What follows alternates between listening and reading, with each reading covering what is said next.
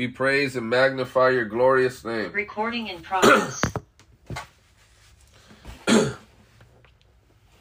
Hallelujah. Right now, I want you to begin to pray. I want you to begin to lift up your voice. If your storage is empty. Hallelujah. Lord, we just come before your throne of grace boldly. Father, if our storage is empty, we ask that you fill it. We ask, Lord, that you fill our storage yet again, oh God. Hallelujah. Father, we pray for your presence. We pray for your anointing. We pray that you would be with us, O Lord. We pray, God, in the mighty name of Jesus, that you would make yourself known this day, that you would make yourself known, O Lord, this morning, this evening, and that you would have your way in our lives, that we would withhold nothing, O God, that you would restore, that you would mend, that you would make whole, that Lord, that you would bind up the wounds of the brokenhearted. In the mighty name of Jesus, come on, whatever you're doing right now, I want you to pray. I want you to cry unto the Lord and begin to invite him to join us this day. He can only fill an empty vessel. He can't fill a vessel that's full of pride or full of impenitence, full of bitterness, full of regret, or even full of guilt. He wants you to relinquish it to him. Lord, fill our cups, fill our storage.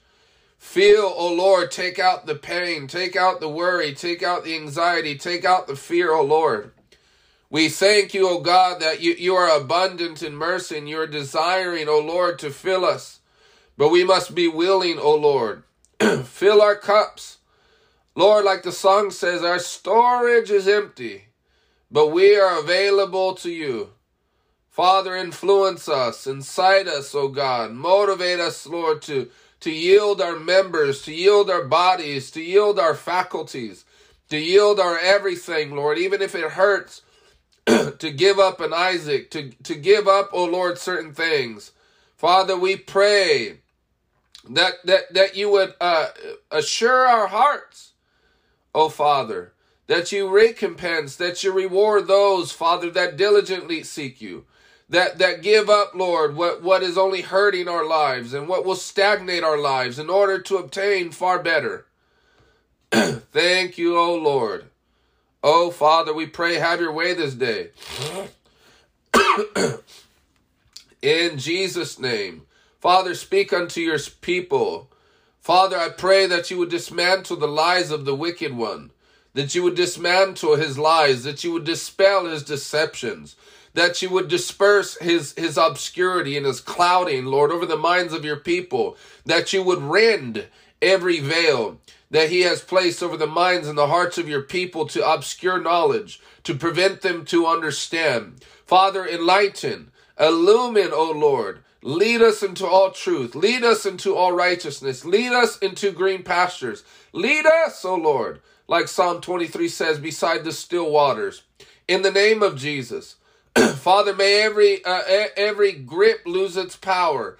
May everything that seeks to control us be broken and demolished.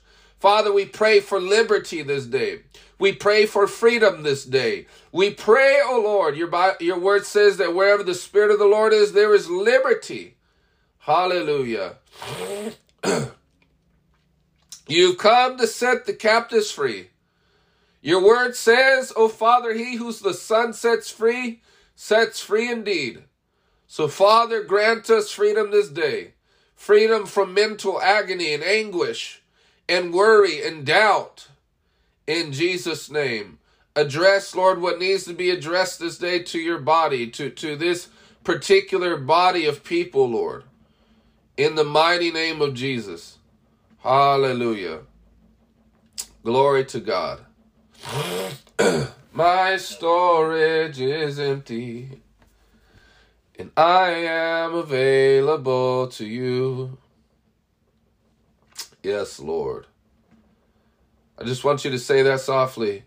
My storage is empty, and I am available to you. Glory to God. Thank you, Jesus. Yerebebe yororobokosa. Rebebebe siararabakasa. Oh Lord, may your anointing descend. Rebebe siararabakasa riororobobobobosa. Rebebebe siorobokoriarabababasa. My storage is empty, and I am available to you. Thank you, Lord.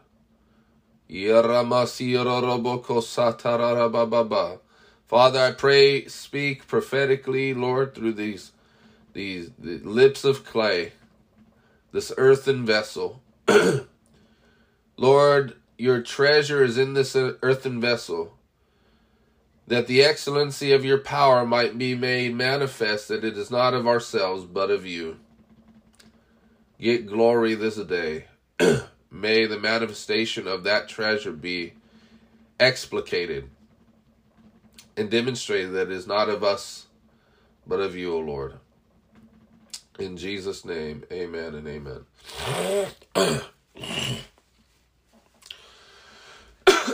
You know, Paul says,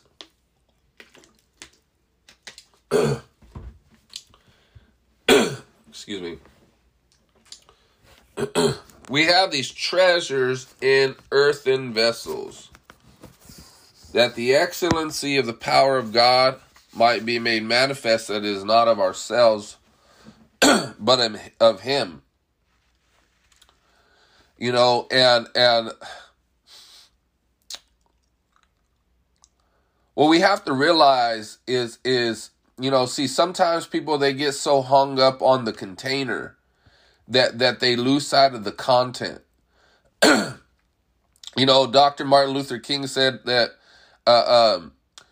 one day, you know, I have a dream that one day that my little black boys and little black girls won't be judged by the color of their skin, but by the content of their character. I love, you know, I love his speeches. They're amazing. He was one of the best, I think, speakers and orators, and very passionate, very articulate, had the competency and ability to deliver very well. But his message, unfortunately, is not lived today. You know, a lot of people, the same people that praise him are the very people that don't live out what he has taught. But the point being is that it's the content, and it's not the color of skin. It's not the container, and it's about the anointing. Amen. And see, the anointing have no respect of persons. If God has called an individual, it don't matter if that individual's black, if that individual's white, if that individual's Hispanic, or if their vocabulary doesn't resonate with you. You know, I remember when it is one of my early messages. I was 18 years old, and so I was new to the whole preaching thing. And even at that time, I guess I just did a bit of reading and whatnot, and I was always did my due diligence to expand my vocabulary, because your thoughts are really limited to your ability. Your thoughts go no further than your ability to speak, right? That's why a baby can't say anything to you. It feels things, but it doesn't get what it wants, because its speech is limited, right? The way it communicates is limited. So sometimes, you know, this FYI, sometimes you don't get what you want because you don't communicate well enough. I'm not saying that you have to be some scholar, but sometimes people, they think that you're a mind reader, you know, especially in relationships, when it comes to women as well. Oh, you know, they think that their husband is, you know, is a mind reader. It's like, no, you have to, amen, somebody, you have to actually speak. Y'all hear? Amen. Amen. This is no telepathy or telepathic sort of stuff here. You have to communicate. But anyways, I remember there was his brother, he confessed to me how he was not upset, but he was just really turned off because he even though God spoke through the message and convicted all those that were hearing, he said, I didn't like you. And I kind of resisted what you were saying because, your speech and your vocabulary. I thought, oh, you think you're better than us. I'm like, bro, what? But the point that I'm making is that the devil wants to plant thoughts so you get focused on the container and not the treasure in the earthen vessel. Does that make sense?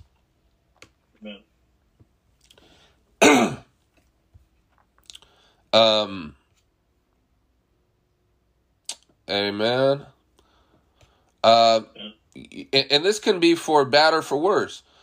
Sometimes people are so bitter and they're critical, and it prevents them from receiving the treasure in that earthen vessel because they're so critical towards the vessel. But there's also people. See, you got to be very discerning. Sometimes it seems like they're eager to hear from God when they're just eager to hear from the individual speaking about God. And there's a big difference there. Does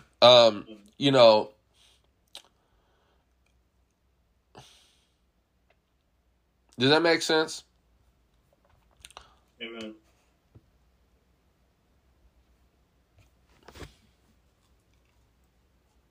Like,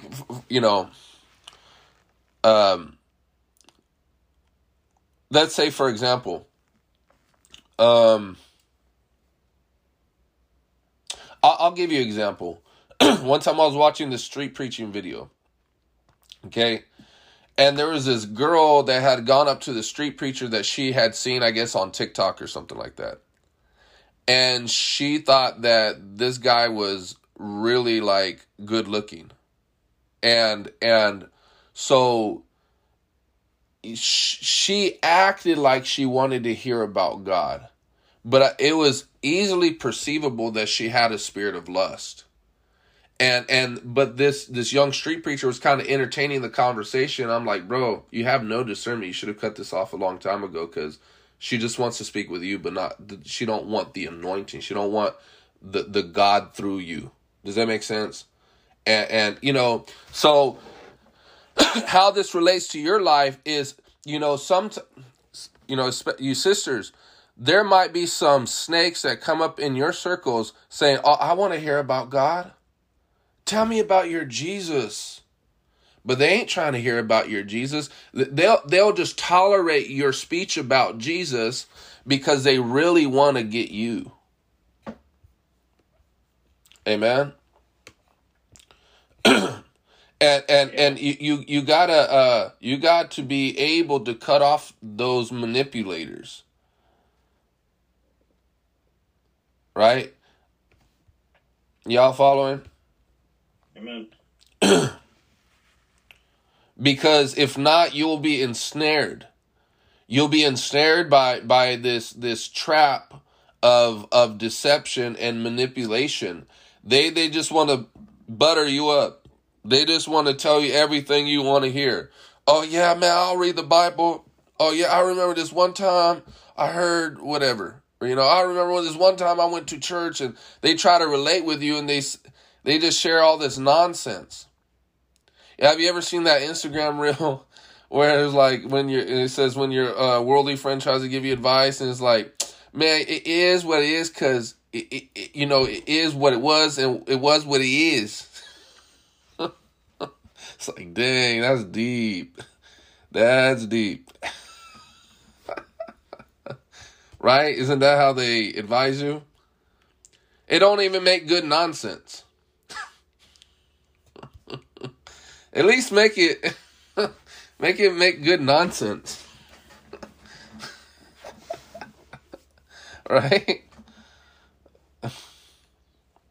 But I tell you, when it comes to, good wisdom from the Lord, even though they don't like the earthen vessel, no, I don't want to hear it.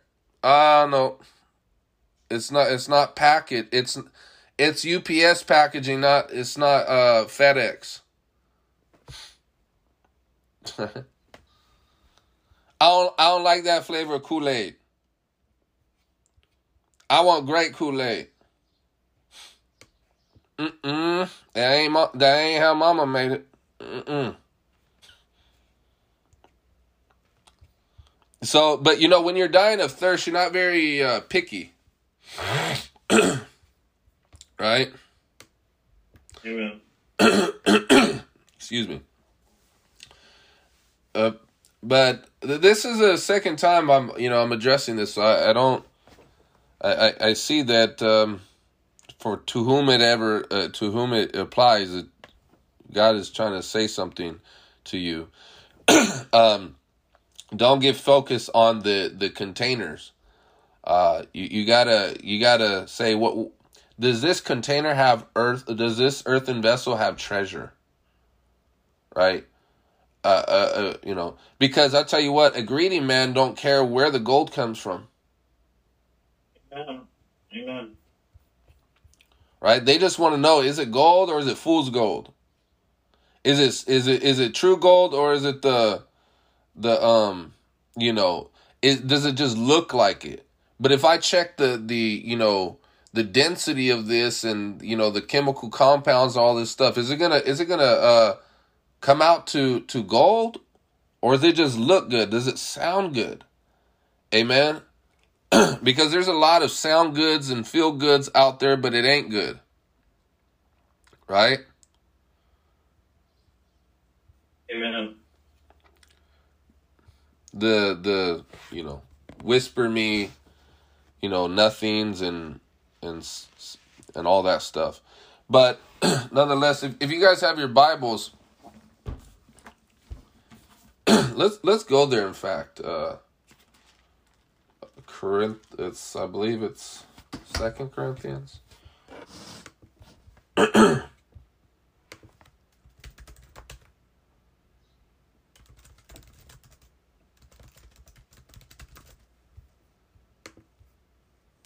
2 Corinthians chapter 4.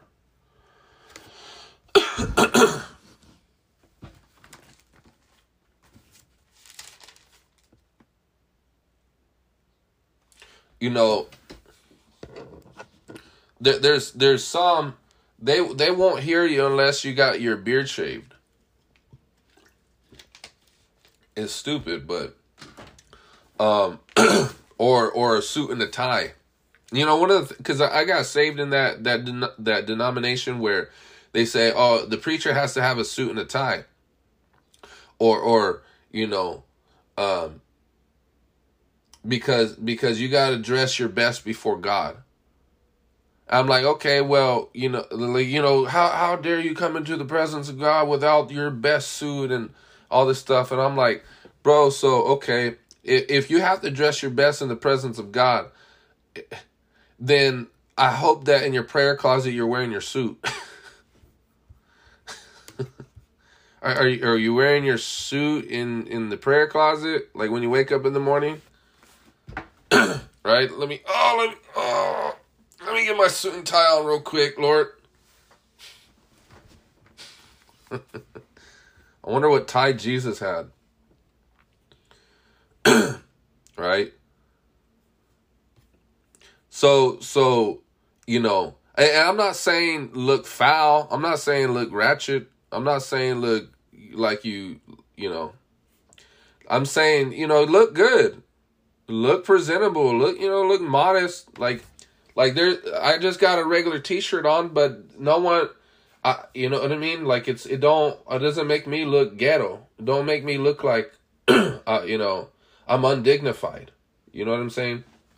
And so there's a balance where we're not sticklers and legalists when it comes to, hey, you have to, have your phylacteries, and you have to have your tie, and you have to have all this stuff.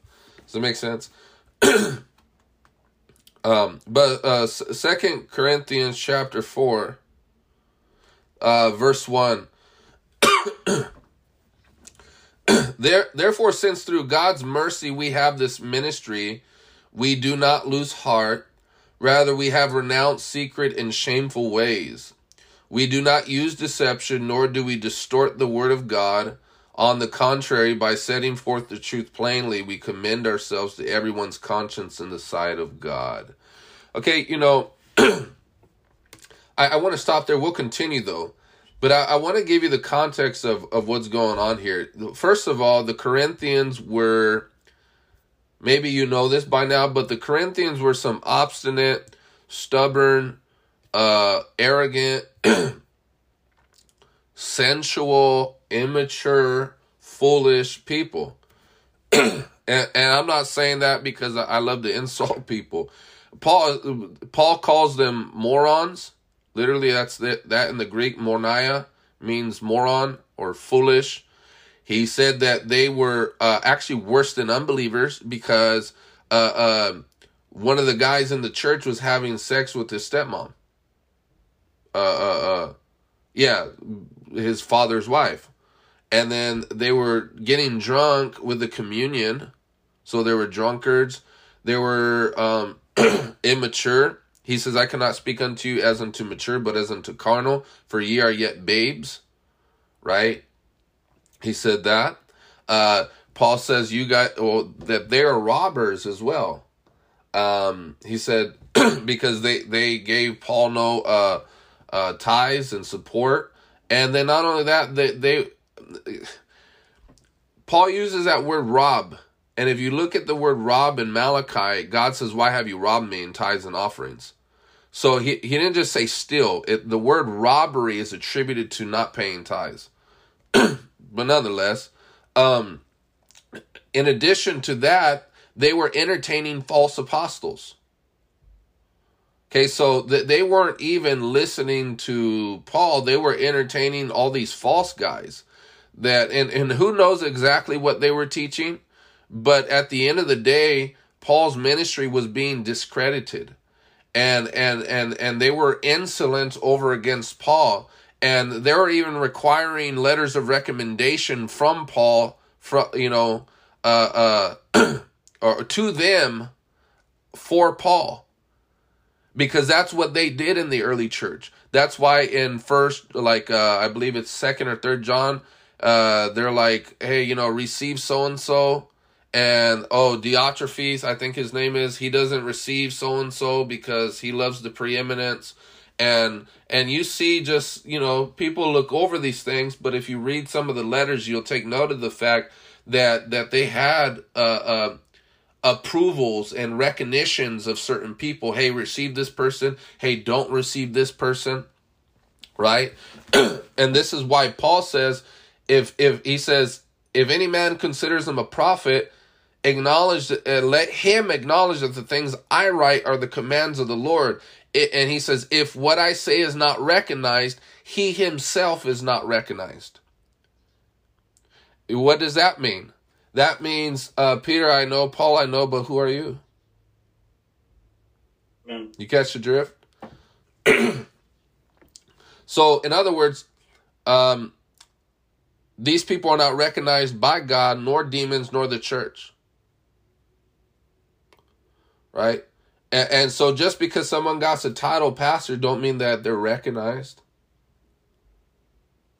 Right? Mm-hmm.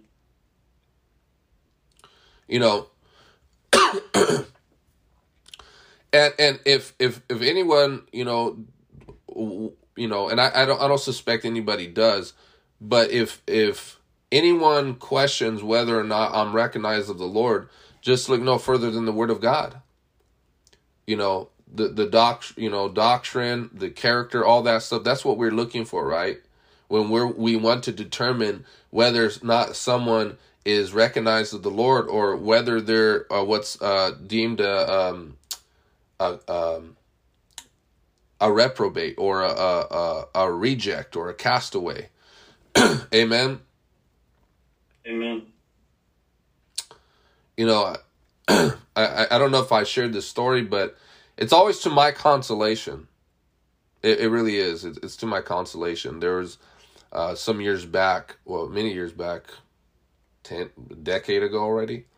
I was informed by this pastor that I had no fellowship with at the time. No association with at the time. But he had later told me after the event that they went to cast out a demon of this individual, right? He and 3 other ministers. And the person was slithering on the ground like a snake and hissing and blaspheming them and all this stuff and cursing God and just crazy stuff, right? And then it stops slithering and it tilts its head and says in a very like demented way, mentions my first and last name, and I'm not even there. And you do know GregChacon, he's one of them. And starts like, mocking me. But it was to my consolation, because I'm like, wow, that's a trip, but at least I'm vexing hell. At least I'm tormenting the demons and their boyfriends, And so that was like, okay, well, I'm glad y'all know me. Right? Because in Acts, what happened was when the 7 sons of Sceva tried to cast out a demon, they said, Paul we know, Peter we know, but who are you?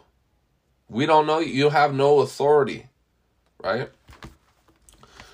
But nonetheless, getting back to the word, so I want you to have that understanding of that's what's going on. The Corinthians were those sorts of people. So Paul's like saying, look, we have to look, we're not those who do things after a worldly manner. We're not those sort of people. We're not distorting the word of God. He says it's through the mercy of God that we've received this ministry. And Paul states in 2 Corinthians chapter 5 what that ministry is. It's the ministry of reconciliation, right? So this was given to them by the Lord, not by man. Now, be careful with that too, because the same people is like, oh, I only report to God. I don't need man. But Paul himself did not do anything in disjunction with the mother church in Jerusalem. See, people are like, oh, well, yeah, but, Paul, he was in 3 years in Arabia and all this other stuff. And he says in Galatians, Paul, an apostle, the gospel I received neither by man nor for man, nor did I consult, or, with anybody after my conversion, whatever. And I don't intend to go into all the details about that stuff, but fast forward, and you see in Acts 13, Paul had hands laid on him by the prophets. So Paul wasn't this renegade. He wasn't this individual that just wanted to do whatever he wanted to do, independent of, just independent, right? He and Barnabas had hands laid on him by the prophets, and the Holy Spirit said through the prophets, the Holy Spirit didn't just say to Paul, hey, set yourself apart. Okay, let me set myself apart. Ta-da! That's not how it happened. The Holy Spirit spoke to the prophets, set apart Paul and Barnabas for the work that I have for them. Then hands were laid on them, and then they were sent out, right? Okay. See, when it comes to stuff like this, I'll tell you, the people that kind of want to marry in the dark? Hey, let's not tell anybody. Just me and you, babe. Let's go marry ourselves in the park by ourselves. Yeah, how does that work out? I now pronounce myself and you husband and wife. Ta-da! Magic wand. Does that work? You want to know why? It takes a minister who has authority to marry, to put you together. I know people don't believe that, but it's all right. Because okay, marriage is sacred. It's holy. Okay? So holy. See, what people have to understand is that if you have a boyfriend or girlfriend, and let's say you fornicate with him, and then you fornicate with other people, another person, you're just sinning against them. But when you marry someone and you commit adultery, you're sinning against God, because God is in that relationship now. Amen. And people need to understand that there are certain sins. If someone gets me upset, I smack him across the face, I didn't sin against God. I sin against you. I didn't sin against the Lord. Lord, I still love you, I won't blaspheme you, but I'll smack this, guy. I'm not saying that I'll do that, but that's a sin against a fellow man. But see, idolatry or even adultery is sin against God, because you include God in the equation. Does that make sense? No. So, we need to stop playing house, and we need to stop playing church, right? Amen. So I hope that makes sense. But nonetheless, where was I at?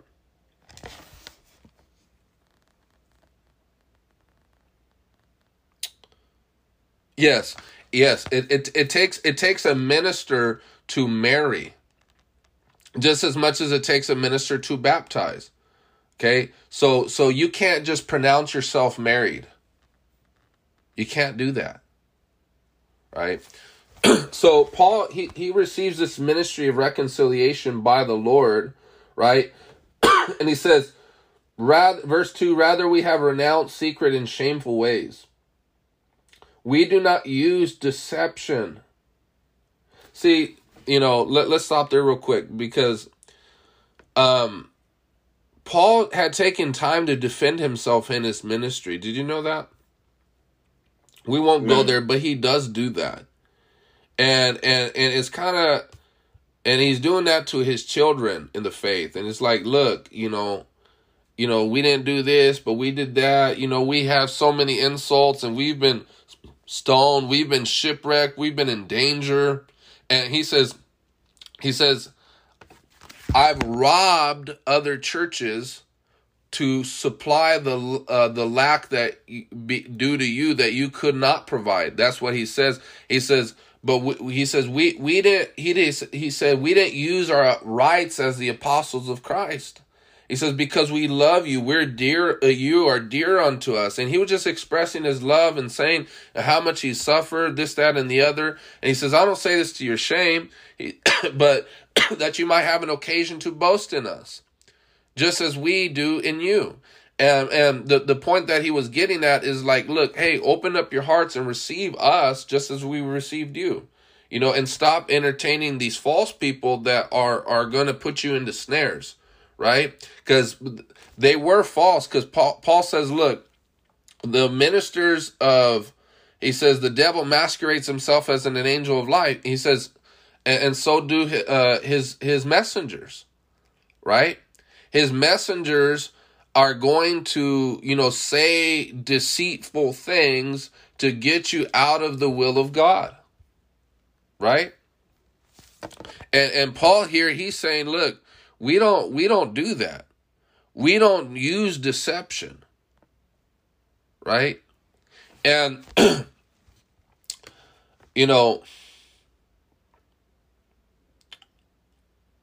Bible says in Proverbs that the wounds of a friend can be trusted, but an enemy multiplies kisses. Right? Yeah. So you ever work around kiss butts? Oh, girl, that looks so good. Oh, it make you look skinny. And then behind your back, man, that girl she look fat. What's she thinking? Girl, she look fat. What is she thinking? Well, why didn't you tell her that? I thought you said she looked good.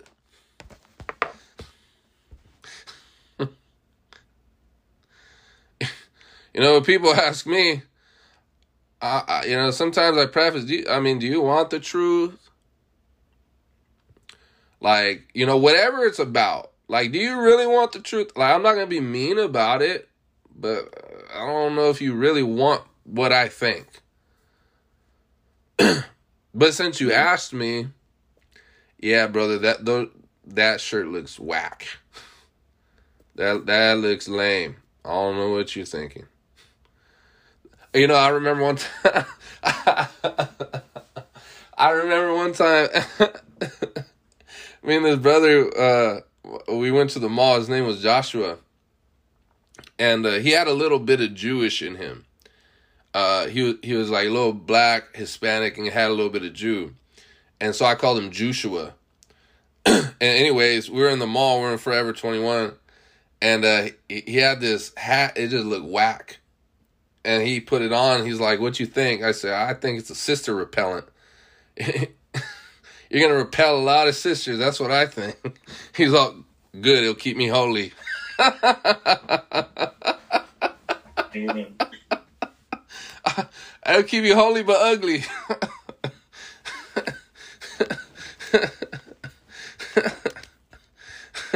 It looks funky, man. It looked funky. Yeah, they're too tight. But anyways, that's it was like a I don't know, it was like a turquoise blue with like weird designs in it. I don't know. I know. But this was when this was a long time ago, so we were probably like in our early 20s, maybe late teens. But anyways, so I was like, yeah, that's a sister repellent for sure. It'll be my my tool of sanctification then. So anyways, but an enemy, they multiply kisses. They just say, what you want to hear. And they'll say, nice things. It's like, a lot of those people on the infomercials, they're your enemies. They're selling you a bunch of junk and garbage. But look at on the commercials of like this, the medication that says, oh, may cause death, and everybody in it's happy. You notice that?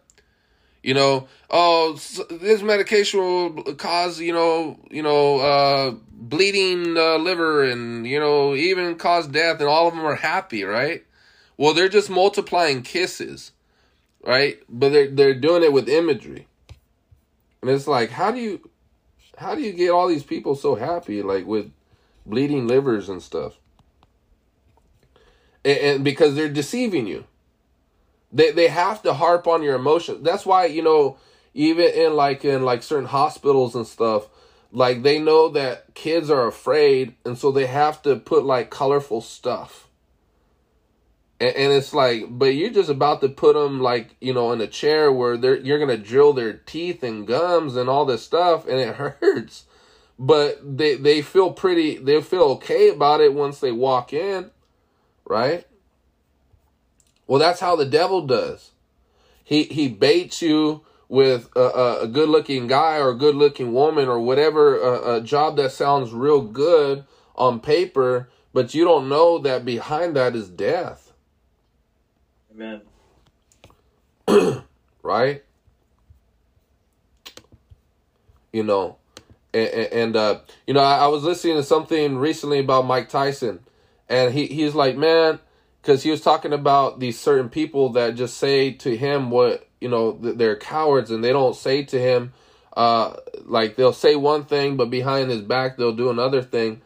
And I mean, I don't know, Mike Tyson's a really intimidating guy, so it'd take a lot of courage to say what you really think about Mike Tyson. But he says, man, at least, I at least have respect for people that have the guts to tell me what they really think, that, yeah, Mike Tyson, you're a good boxer, but your life is trash. You're a piece of trash. He said, I respect those people. And even, I don't know if you've listened to Malcolm X. And he was talking about the white liberals, that they're the most dangerous because they smile in your face saying that they act like they're for the black man, but they're not. Right? So I say all that to say this, is deception is a reprehensible thing. Deception it's not a pretty thing. At least if there was an enemy that was more confrontational, you'll know. But deception is one of the things that is done behind your back, and they have the guise as friend. They have the disguise as, oh, I love you. They have the disguise of, you're my ride or die. They have the disguise of all these things, but really they're not. Amen. Yeah. And so,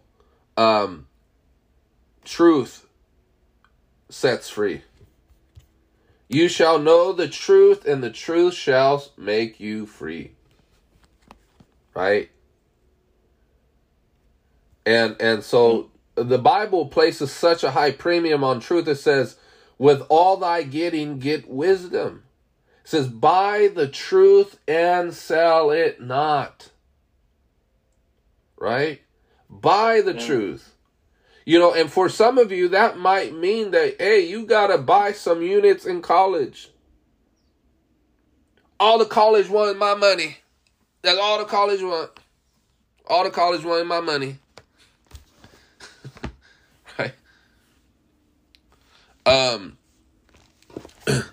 But, no, seriously. And it's not always even with money. Sometimes you have to buy the truth with energy. Sometimes you have to buy the truth with sacrifice. Sometimes you have to buy the truth with humility. See, there are many people out there that cannot find it within themselves to humble themselves to say, you know what, I need to learn, or I need to unlearn, or I need to relearn. Right? And so humility, I've said this many times before. C.S. Lewis said that humility is not thinking less of yourself, but thinking of yourself less. I can't stand these reformed preachers. Woe is me, I'm a wretch.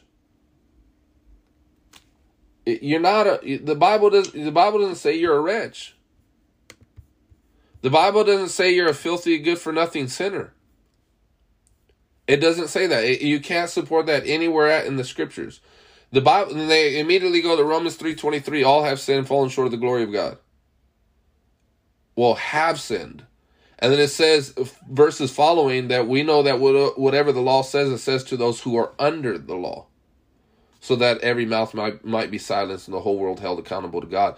But we're under grace. Why does Paul doesn't say, thanks be to the Lord Jesus, blessed be God our Father in the name of the Lord Jesus Christ, peace be unto you, you wretched sinners. He says, peace be unto you, holy ones. The Greek is hagios. It means holy, set apart. Right? And you need to understand that, because if you keep saying, oh, woe is me, I'm a wretched sinner, you're going to be bipolar and schizophrenic. You're going to have identity problems. Transgender.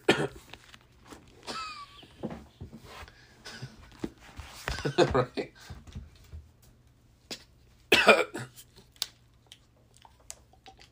Amen. And the reason why I'm so hard on that stuff, man, because it makes people feel so depressed.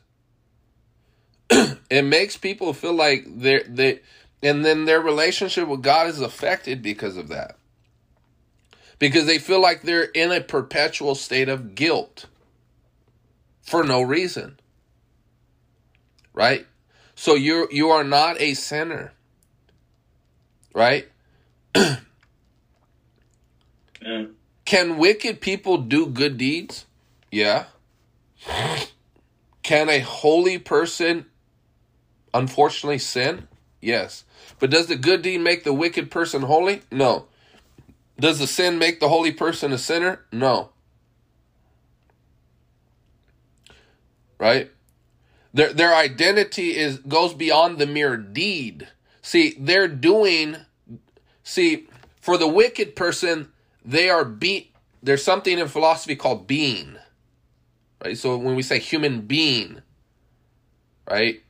I don't want to get overly philosophical, but in the wicked person, their being is before the doing, right? So they're being wicked, and therefore they do.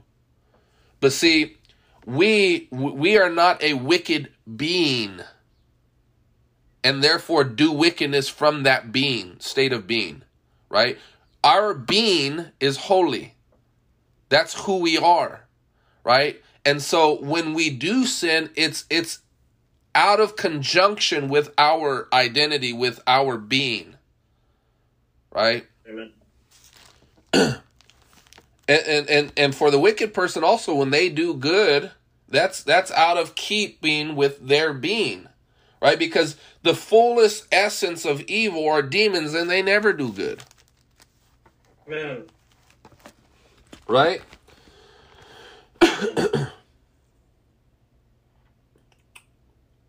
Nor do we distort the word of God. So I'm not going to pull a Carl Lance. I'm not going to pull a Stephen Furtick. I'm not going to distort this right here. Just because, hey, we can gain more people at our church. We can gain more disciples.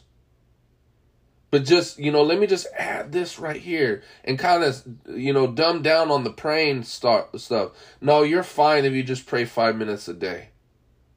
You're good. Just a proverb a day keeps the devil away. That's not going to work. And I know it can kind of suck because you keep hearing things like, man, dude, I thought I made it already. I thought I arrived already. And I don't say this so, to say, hey, you're condemned of the Lord or you're going to go to hell. No, I don't use that. I don't say you're going to go to hell. I don't use that sort of motivation. You see, if you're in Christ, you're not going to hell. Yeah. Right? There is now, therefore, no condemnation to them that are in Christ Jesus. So I don't have to say, you're going to go to hell. Because you already know that anyways, and you're still not free. Fear is not a good tactic for long-haul obedience. Amen. Don't get me wrong, sometimes it's appropriate, like, hey, if you don't work this out, you're going to forfeit the will of God in your life. You're going to jeopardize your destiny. And I know you want God's best, so let's cut that out, right? But Amen. But the point that I'm trying to make is we don't distort this right here. We present the truth in its full, in the full counsel of God. Amen. And see, what a lot of preachers do is they don't present the full counsel. They only have half the counsel. So they talk about justification through the blood of the cross, right? But they never talk about the life of power in the Spirit. Right? That's why, like Baptists and stuff like that, or Reformed or whatever, where they magnify the cross, and that's awesome. But see, the thing is, you might have justification, but if you don't live in the power of the Spirit, you're not going to have sanctification. And a lot of times people try to live holy on their own strength. This is why the baptism of the Holy Ghost is so important. Because what it takes you, 10 years to do, I can do in 10 months by the power of the Holy Ghost. Amen. Not because I'm better. No. Not because I'm inherently a better person, I'm stronger than you. You might be strong like a Navy SEAL. I might be weak, very weak. But if I can tap into a power that's superior than me, I can do far better than you. And vice versa, right? Because as the people of God, we should have a distinguishing mark that sets us apart. I remember when I was working at a high school some years back, it was like 2017.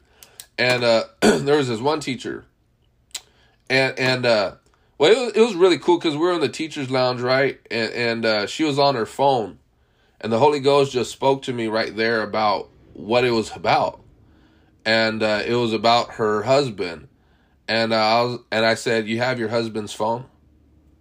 And she looks up. She was a black girl, a black lady. She's all, what are you? And she's all, you good? You some counselor or something?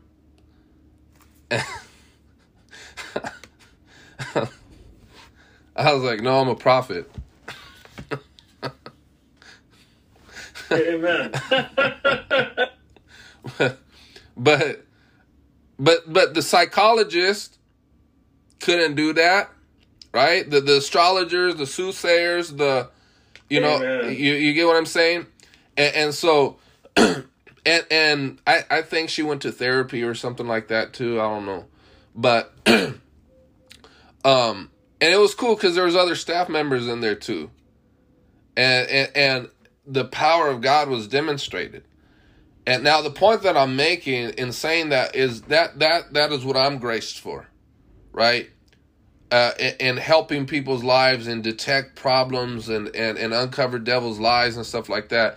But see, if you work in something else, whether you're an entrepreneur or whatever, whatever it is, in your own respected area, the anointing is what makes the difference. The anointing is what will set you apart, that will enable you to do what that worldly person can't do. And they'll say, man, how'd you do this? Where are you getting this stuff from? How'd you think of this? Right? Well, the favor of God, the anointing of the Lord, praying, getting inspiration from the Holy Ghost, right?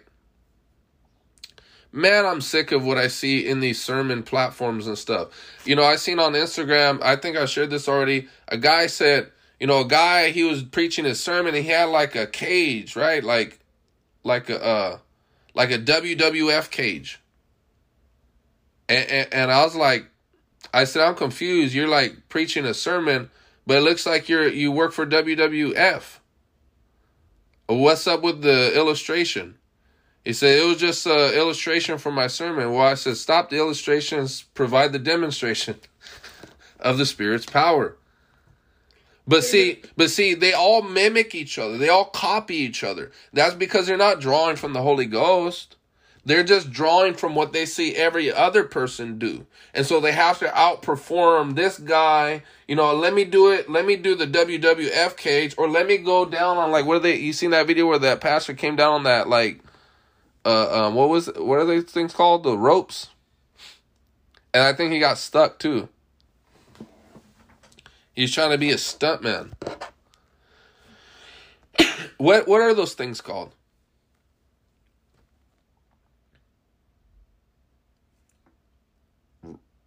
Zip line. I think that's what it was. Zip line. A bungee. No, it was a zip line. So he had in his mega church this zip line from the top to get him all the way down to the altar, right? He was trying to save Gotham City or something.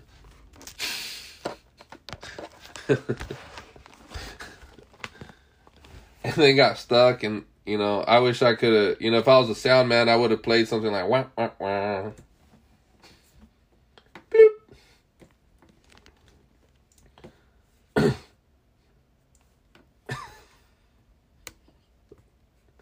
Oh, man. Poor guys.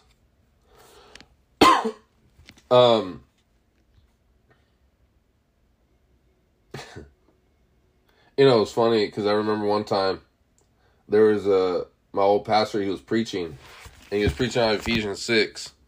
And I kind of mastered my little keyboard because I knew all the sounds and stuff like that and voicings. And he was like, you got to watch out for the devil's darts. And he started going like that. And there was this little thing on my keyboard. It was a sound effect. It was a firework. It goes, doo, pa, doo, pa. So each time he went like that, I did that on my keyboard. Doo, and he's like, what the heck? But anyways,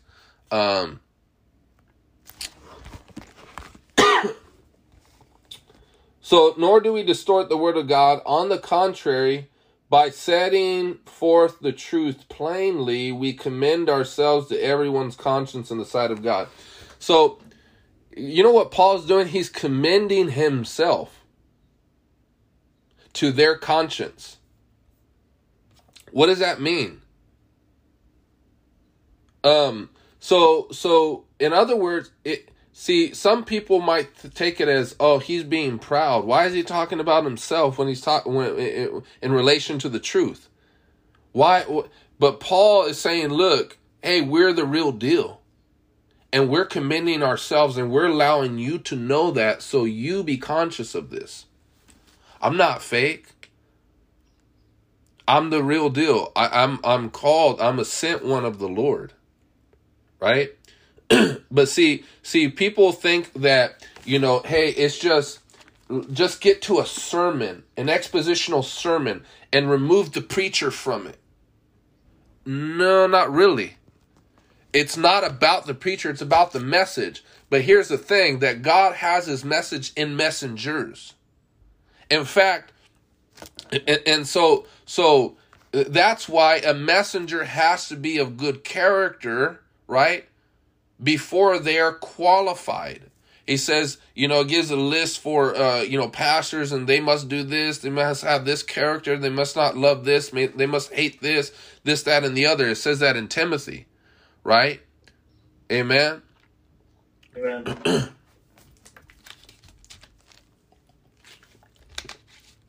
But,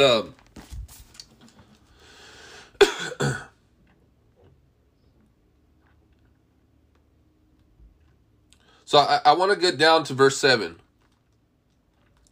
But we have this treasure in jars of clay, so that this all-surpassing power is from God and not from us. So that's what I was mentioning earlier. So this treasure, right, is the anointing. This treasure is the anointing of God.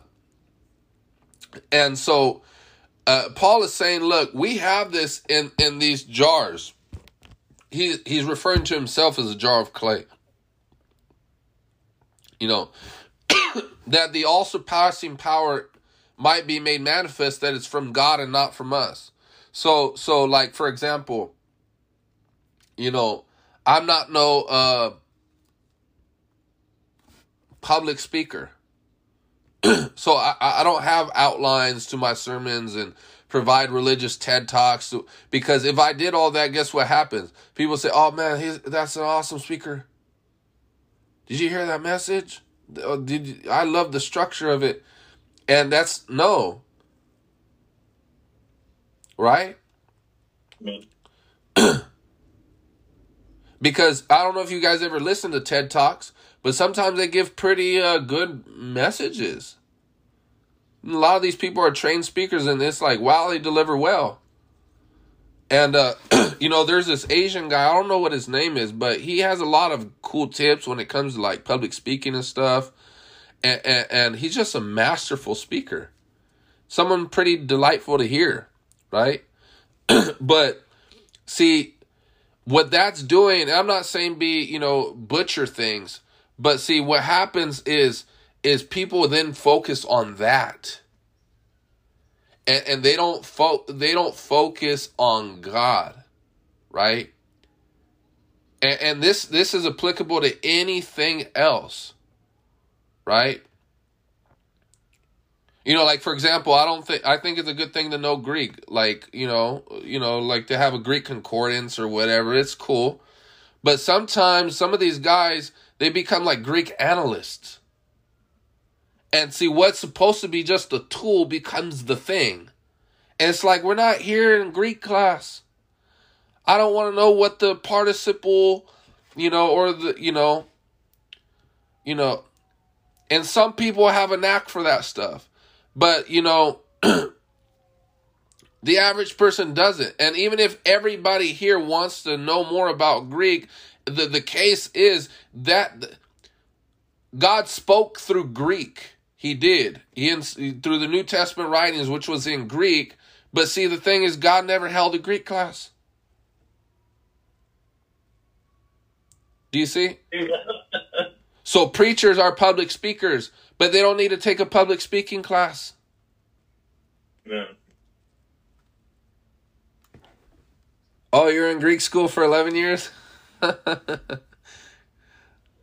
Oh, cool. Nor is this an English class. Right? I have to use English because we all understand English, but it's not an English class. and so people, they get so focused on all these little things and they're missing God in all of it. They're missing the forest for the tree. Right? But Paul is saying, look, this surpassing power is from God, not from us. And this is what I want you to understand, saints, is that it has to be God from start to finish. From start to finish. This is what I'm trying to stir up, this appetite for us to seek for God. Amen. Like every time I want you to join, I want you to join with an appetite for the Holy Ghost. An appetite for the things of God, an appetite for the Christ. Amen. Not just hear a new good thing from the Bible. Oh, look at what I found out from the scriptures. Did you know historically? No. Because here's the thing, you can be speaking about God and not be speaking by God. You can be speaking about Jesus apart from the Spirit of Christ. And what I can say might even be true. But this is why, I'm sure you've been there, where you go to a church and they're like, turn to your Bibles in Acts chapter 2 and the Greek here says, and it's just like a lecture, and you leave, it's just dry. And God don't speak at all. It's like, I have no more direction in my life after the message than I had before. Where's the Holy Ghost in this?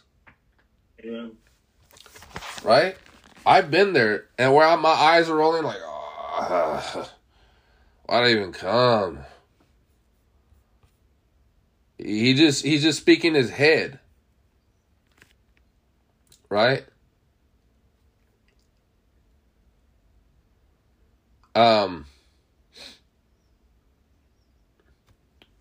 Does that make sense? In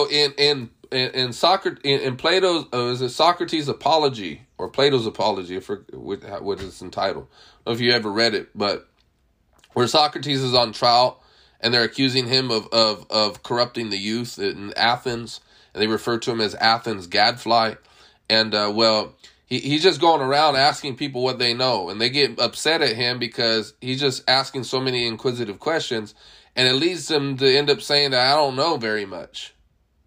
And they get upset at him because of that. But the point, the reason why I mention that, because when he's on trial, he says, and the interesting thing is the Greek word there is daimonion.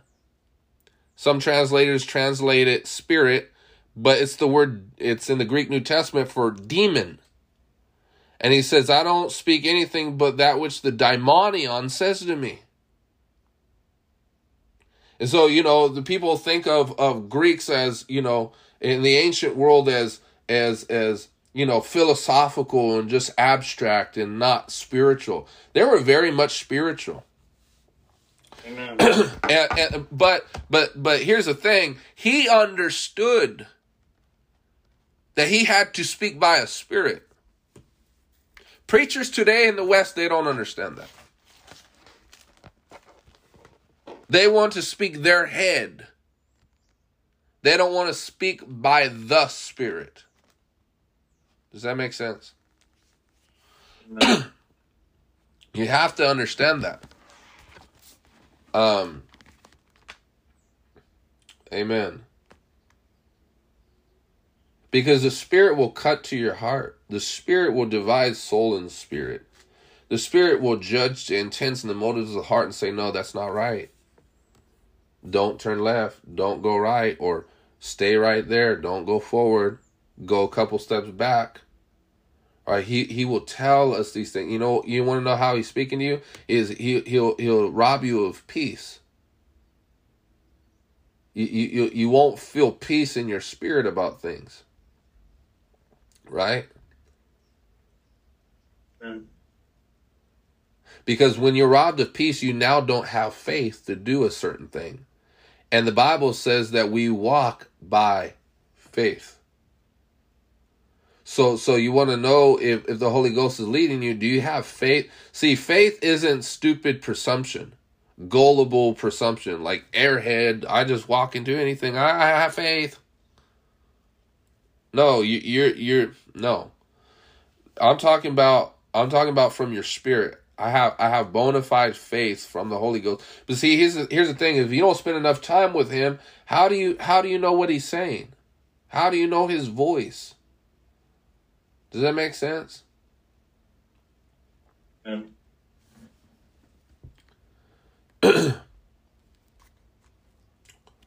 Amen. So it's this power is from God, not from us. I'm not saying degrees don't matter. You know, you can have more degrees than a thermometer and you still be frozen. You need to be blazing for God.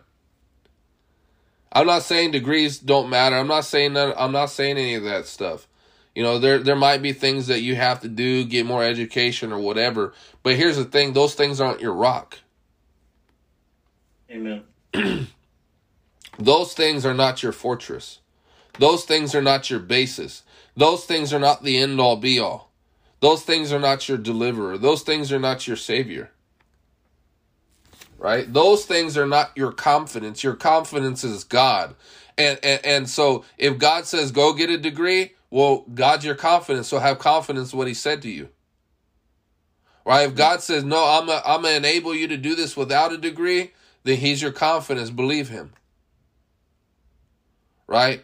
And so He's not cookie cutter. What He said to person A about what the direction they are to take for their life might not be what person B needs to take. You seen person A had their first home like this, person B won't get their home that way. Amen. Amen. Person A got married this way, but you, on the other hand, won't. It is going to be through a different process. Right? And amen.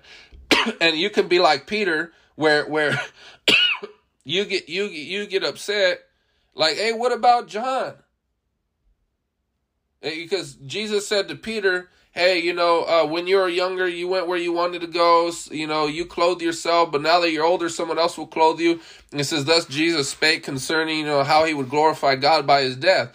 And then Peter's like, oh, well, what about him? Or what about John? What about John? Focus on your mail. What did God say to you? Yeah. Right? And so people want to duplicate themselves, or they want to duplicate what God did with another person. God might have had some person hold a bunch of crusades, but that's not how God is using you today. God is using you by just little small pockets of people. Right? Amen. And so a person has no right to judge your ministry if what you're doing is glorifying God and you're obeying the Holy Spirit. Right? Yeah.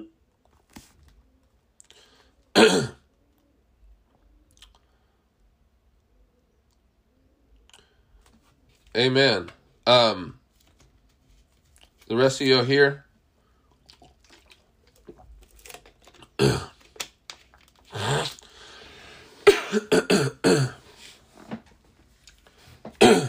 be coming to a close here shortly. Look at what he says. He says, we are hard pressed on every side, but not crushed. Perplexed, but not in despair. Persecuted, but not abandoned. Struck down, but not destroyed. We always carry in our body the death of Jesus, so that the life of Jesus may also be revealed in our body. So look at what Paul is going through.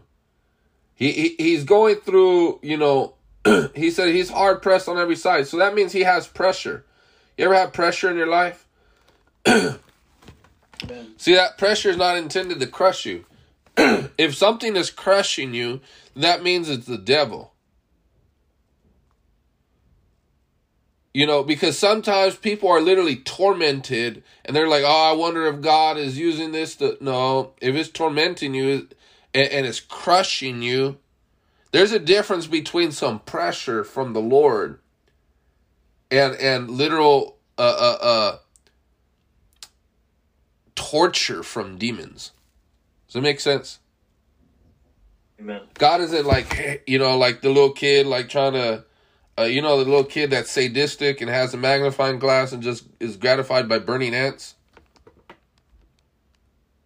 Or, you ever watch Toy Story, that kid Sid? That's the devil. And that's some kids in school too, I'll tell you. Little Sid. Amen. And then they want you to speak soft. Oh, boy, don't do that. No. Rebuke that malicious agent of Satan. Anyway, I'll leave it there. But yeah, Sid was he's a malicious menace. And he was twisted. You seen some of the little contraptions he had? Man, kids can be demon possessed too. But anyways, Paul was going through all this stuff, and yet he was enduring. So it was indicative of the fact that this was from God. He could only still be here because of God. He could only be doing what he was doing because of God, right? And so that after he has gone through all this, it might be made manifest that it's the life of Christ sustaining this person. It's not because we're the strongest people in the world. It's not because we're the most wisest. It's not because we're the most eloquent. It's not because I have everything figured out. It's not because I have all the answers. It's not because of any of that. It's because I know the one to whom I trust. I know that I have a rock. I know that I have a refuge. I know that I have a savior. I know that I have a counselor. I know I have one who is the end all be all. In him we live, move, and have our being. And so when I am tried, when I'm tested, when I'm lonely, when I'm ignorant concerning matters, I go to the one who is able to save to the uttermost. Hallelujah. Amen. So I don't have to be the strongest. I go to my rock that anchors me in times of turbulence, in times of turmoil, in times where the devil is trying to rattle my faith, or where I'm discouraged. I go back to my commanding officer, and he begins to give me my orders and begins to speak life into me. And he begins to assure me that there are more of us than there are of them. Amen. Hallelujah. Amen. And so when the devil comes and tries to discourage you, or people are threatening you in your life, you go back to the Lord and he reminds you there's more of us than there are of them. Vengeance is mine, says the Lord, I will repay. Amen. Hallelujah. What was it in the days of Sennacherib? I think it was 145,000 men died from the hand of one angel. Amen. Hallelujah. Hallelujah. If your storage is empty, he can fill you.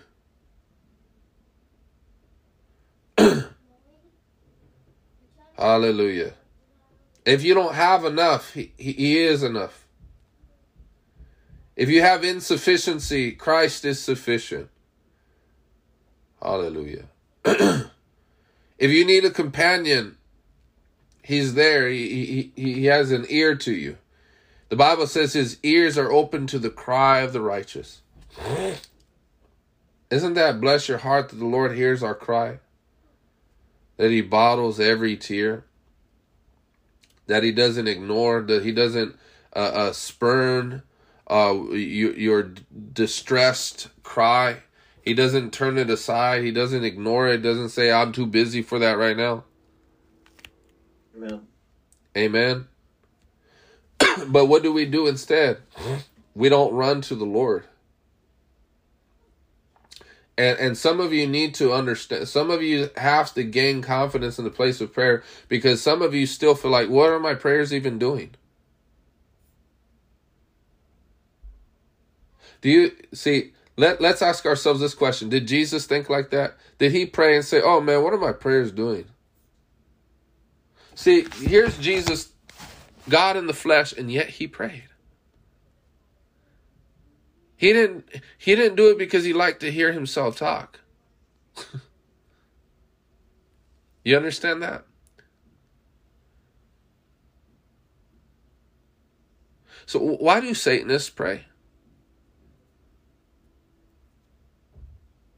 I venture to say that there are many Satanists that have more confidence that demons will act on their behalf than Christians do in believing that God will act on their behalf. Demons know, Satanists know that they can call on the devil and they'll get things done. It'll come at a sacrifice. It'll come at a cost. They might, the demon might say, well, it'll come at the life's blood of this person. Right? And I'm not saying that every believer doesn't have faith, but I'm saying there are some out there that still struggle with this. Oh, what are my prayers doing? Don't be that double-minded man spoken of in James, where it says, if any man lacks wisdom, let him ask of God, and he give liberally unto all men. But it says, let that man not be double-minded. Right? For it says, that man ought not to think that he should receive anything from the Lord. So God honors faith. Amen? Amen.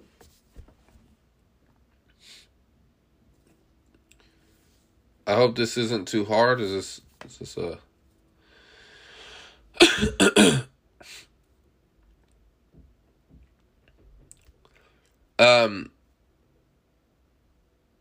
some people might say, well, that's easy for me to say. It's not easy to say. I didn't my life of prayer wasn't developed because I had such a strong will. It's because time and time again I had come up against situations that I could not change. And I felt an utter helplessness in myself. And God instructed me that way. And so when those pressures begin to push me to God, see, some people allow that, because tribulation means pressure. Some people allow that pressure to push them away from God, when that pressure is intended to push you to God. So, the early church, they were commanded to go to Samaria, but they stayed in Jerusalem. It wasn't until persecution broke out in Jerusalem that they actually fulfilled what was said in Matthew 28. Until then, the apostles, they were just chilling in Jerusalem. No, we don't want to go there. We hate the Samaritans. Well, Peter was a racist. He didn't like he didn't like the fact that the Lord was accepting Gentiles. In fact, anyways, so there's things that the Lord wants to do through you, right? And but don't hinder him, because you can hinder the Holy Ghost. And so sometimes the Lord he puts pressure to get you to go to him. But some people, they allow that to then affect their hearts, and they say, this is too much. I'm going to go away from God. I'm going to go to the bar today. I'm going to go get drunk. I'm going to go kick it with my old friends. What, you asked the Lord to deliver you from those wretched people. Now, why are you going back? Because all their advice is it is what it is, it was what it is, and it is what it was. That's all they tell you every time. Girl, I'm going through something so bad. Well, it is what it is what it was what it is. Nothing. Right? Remember the Lord brought you from the land of Egypt. Remember that he brought you from the land of Egypt. And don't desire to go back and say, we were better fed in Egypt than we are here in this wilderness. And see, the Lord don't want you in that wilderness. He just wanted you to pass through for 40 days. Now you're stuck for 40 years. And it's not because of God. It's because we're not believing God. I'll tell you what always happens. See, the Lord says, hey, I have a good plan for you. I have a good destiny for you. Let's say it's marriage, whatever. And then what happens? They don't listen to God. They go to this deadbeat piece of trash that don't know how to pay bills. He still wants to live a hood life because he looks good. So now they go to this person and they get buttered up by them and they're with them and they waste 5 years of their life. They get treated like trash and they go back to God. God, I want what you have for me. And then they just repeat the cycle. You're wasting years. Right? Amen.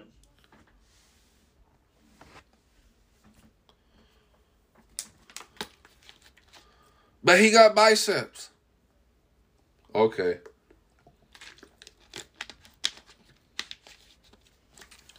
He a little thug. Man, I feel so sad for these young girls, man.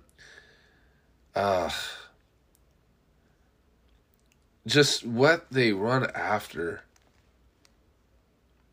And sometimes I see on social media, I see on Facebook and stuff, they like this guy and then he gets locked up and they're like, free a real one. Free a real one.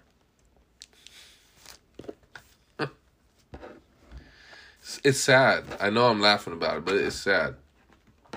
Because, so when people get locked up, a lot of times people post over here in the States, they say free a real one. Like, basically, kind of wave of support, like, man, they should be released from prison, and they consider that person real. Like, he's like genuine. He's like, he's down. He's authentic or whatever.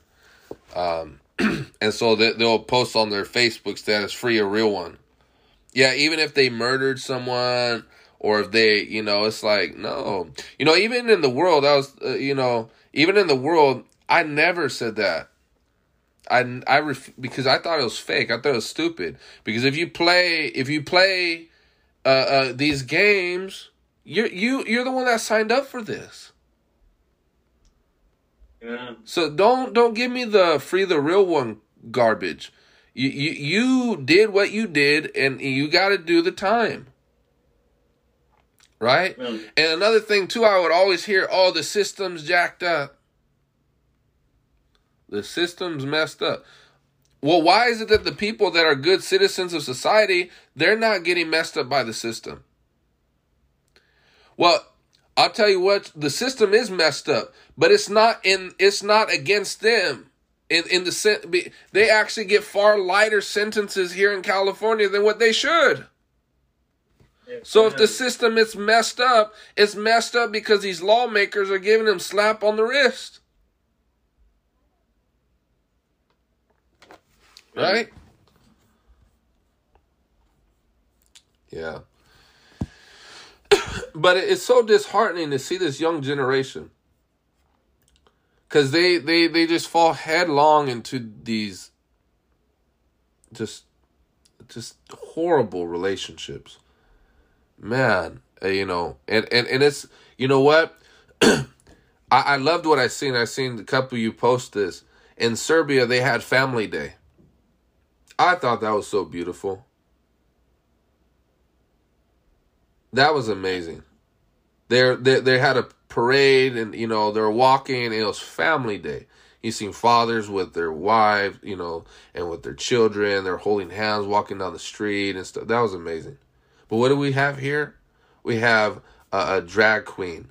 We have Pride Day. We have all this junk. And is it any surprise that the youth here in America are the worst youth in the world? The world. There are more murders in Chicago than there is in Iraq during the time of war.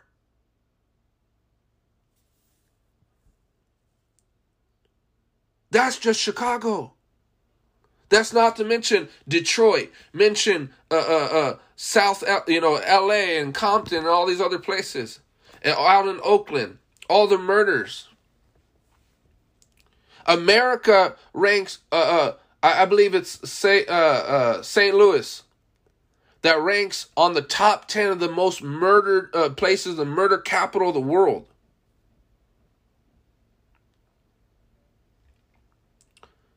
Okay, so, and that's not to mention all the other stuff. And why? Because we've broken down the family. Amen. We've broken down the family. We told the family, hey, have confidence in welfare. We have confidence in the state, and so we tell the families to do that. And so what? The women, they break apart from the father, the husband. Right? Because there's no incentive to stay with the husband if the state will take care of you. Just pop out more babies, and here comes Caesar to the rescue. Right? And then she can't do it by herself. And so what happens? They send them to daycare. They send them to the public school. They send them to these different things. And I'm not condemning anybody if, you put your kid in the public school. I'm not condemning them. I'm not blaming. I'm only explaining. Okay? So, but the point, though, is that more and more the husband and the father are not the source of provision for the child, and everybody else is educating them on ethics, educating them on sexuality, educating them on all this other stuff, and then they get TikTok and all these other things that show them other stuff, right? Open the world to porn. Open the world to astrology. Open the world. You know how many sidekicks are on TikTok willing to give you a little reading? Amen. And we wonder why the American youth is so degenerated. Amen? Amen. Oh, come on, somebody. So ladies, I know there's especially a lot of sisters here. I'm speaking to you. Need to pick the right man that God sends your way. Don't compromise that. Don't jeopardize that. Don't buy into this demonic feministic lie.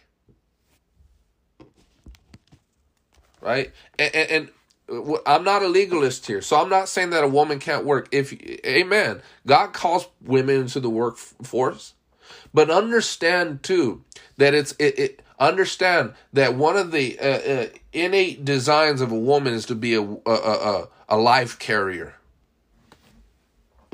Amen. Amen. Men give seed, women retain seed. And you incubate that seed by the grace of God, right? And we want to raise up godly offspring. This is why the Muslims are doing it. You don't think that they know what to do? That's why they have several children, and they're going to eventually outpopulate, right? And they infiltrate our politics. They infiltrate the governments, right?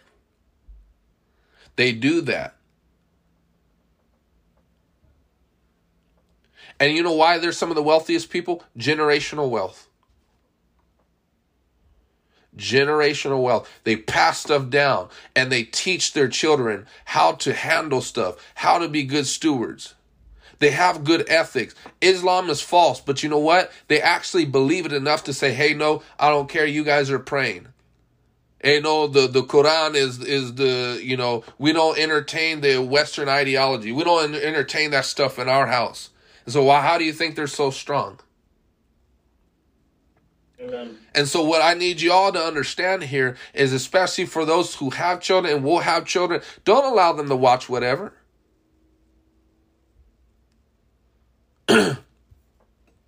Don't allow them to watch whatever. Don't allow them to listen to whatever. Oh, but you know, she'll get mad at me if I do. If I don't allow her to listen to Nicki Minaj. I told one of the students last week, because she was singing Nicki Minaj. I said, who is that? So, oh, that's Nicki Minaj. I said, she's trash. How can you say that? Because I did. She's trash. And her little feelings got hurt because she's like a little fourth grader. All right, well, you shouldn't be listening to her. What does she talk about? She's trash. Amen. And I'll be zealous about it. You know why? Because when I see what happens to the black youth, to the Hispanic youth, and who are they following? Look at their playlists.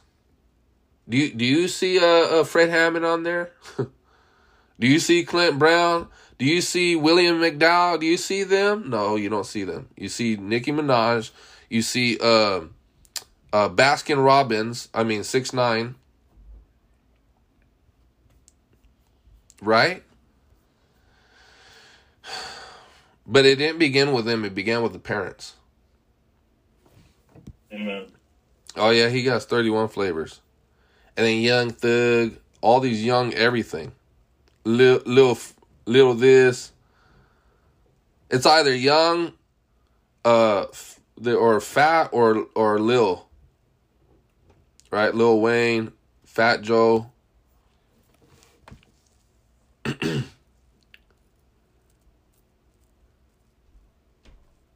But you never see the adjective wise, dignified, so and so, wise, so and so. It's always little, fat, or whatever. Right? So does that make sense? Amen.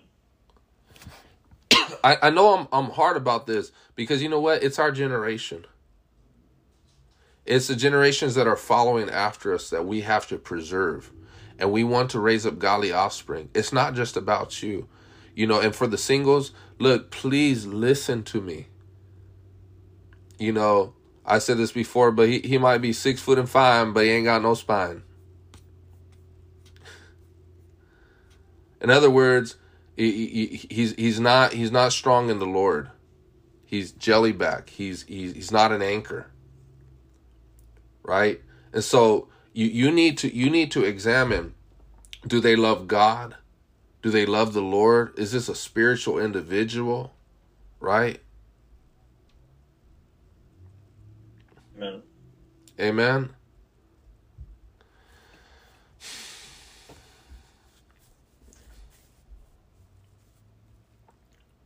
Don't get offended with what I'm saying. You know I haven't been married the longest, but I've been married 7 years, and by the grace of God, we have a wonderful marriage, and but it's not because I'm a dimwit and I just go based off my instincts. You know what I'm saying? You have to follow the voice of the Lord. Because if you follow the voice of God, it will make for prosperity in your life. It will make for health. It will make for blessings. It will make for... And it's righteousness that will secure that stuff for you. Amen? Amen. And so this is what God wants for you. This is God's heart for you. He doesn't want a marriage to be in shambles. He don't want your kids to go astray. Amen. He doesn't want that for you guys. Amen. So as I come to a close, what I feel like the Lord is saying to some of you is that you have to unlearn a lot of those experiences that you've had before. The guys you've accepted in the world isn't the guys that you accept now. Right? You have to be willing to unlearn and things that you've been brought up about. You know, in your home, this was acceptable. No, but if it's not acceptable by the word of God, then it's not acceptable. Right? And allow God's instructions to lead you.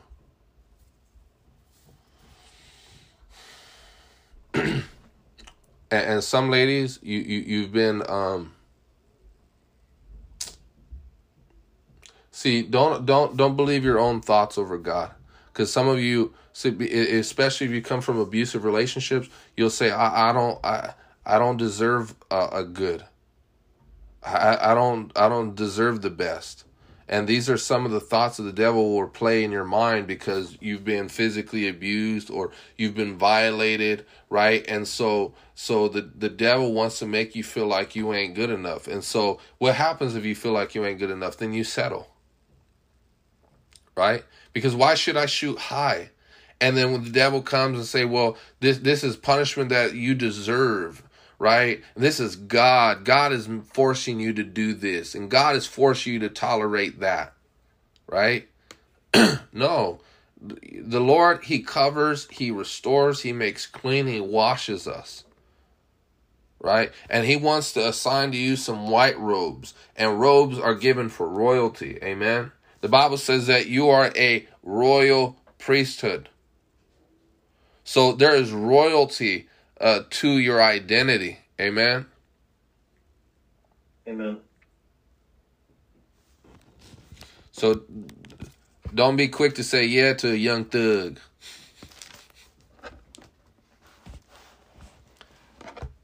Little Bootsy.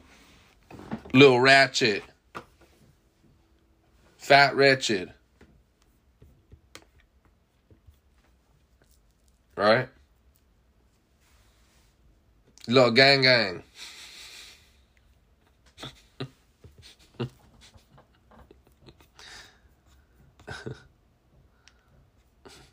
I don't even know if that's a name out there, but I wouldn't doubt it.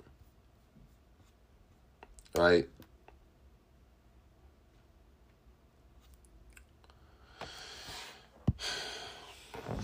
I will stop now. Let's is this okay?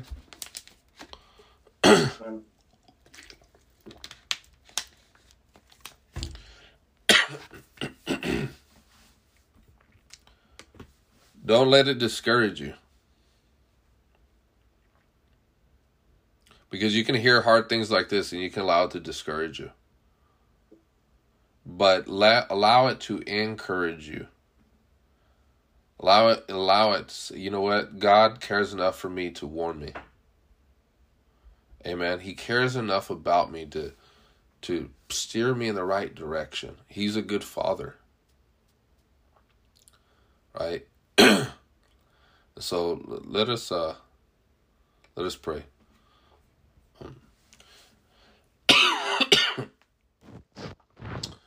Hallelujah.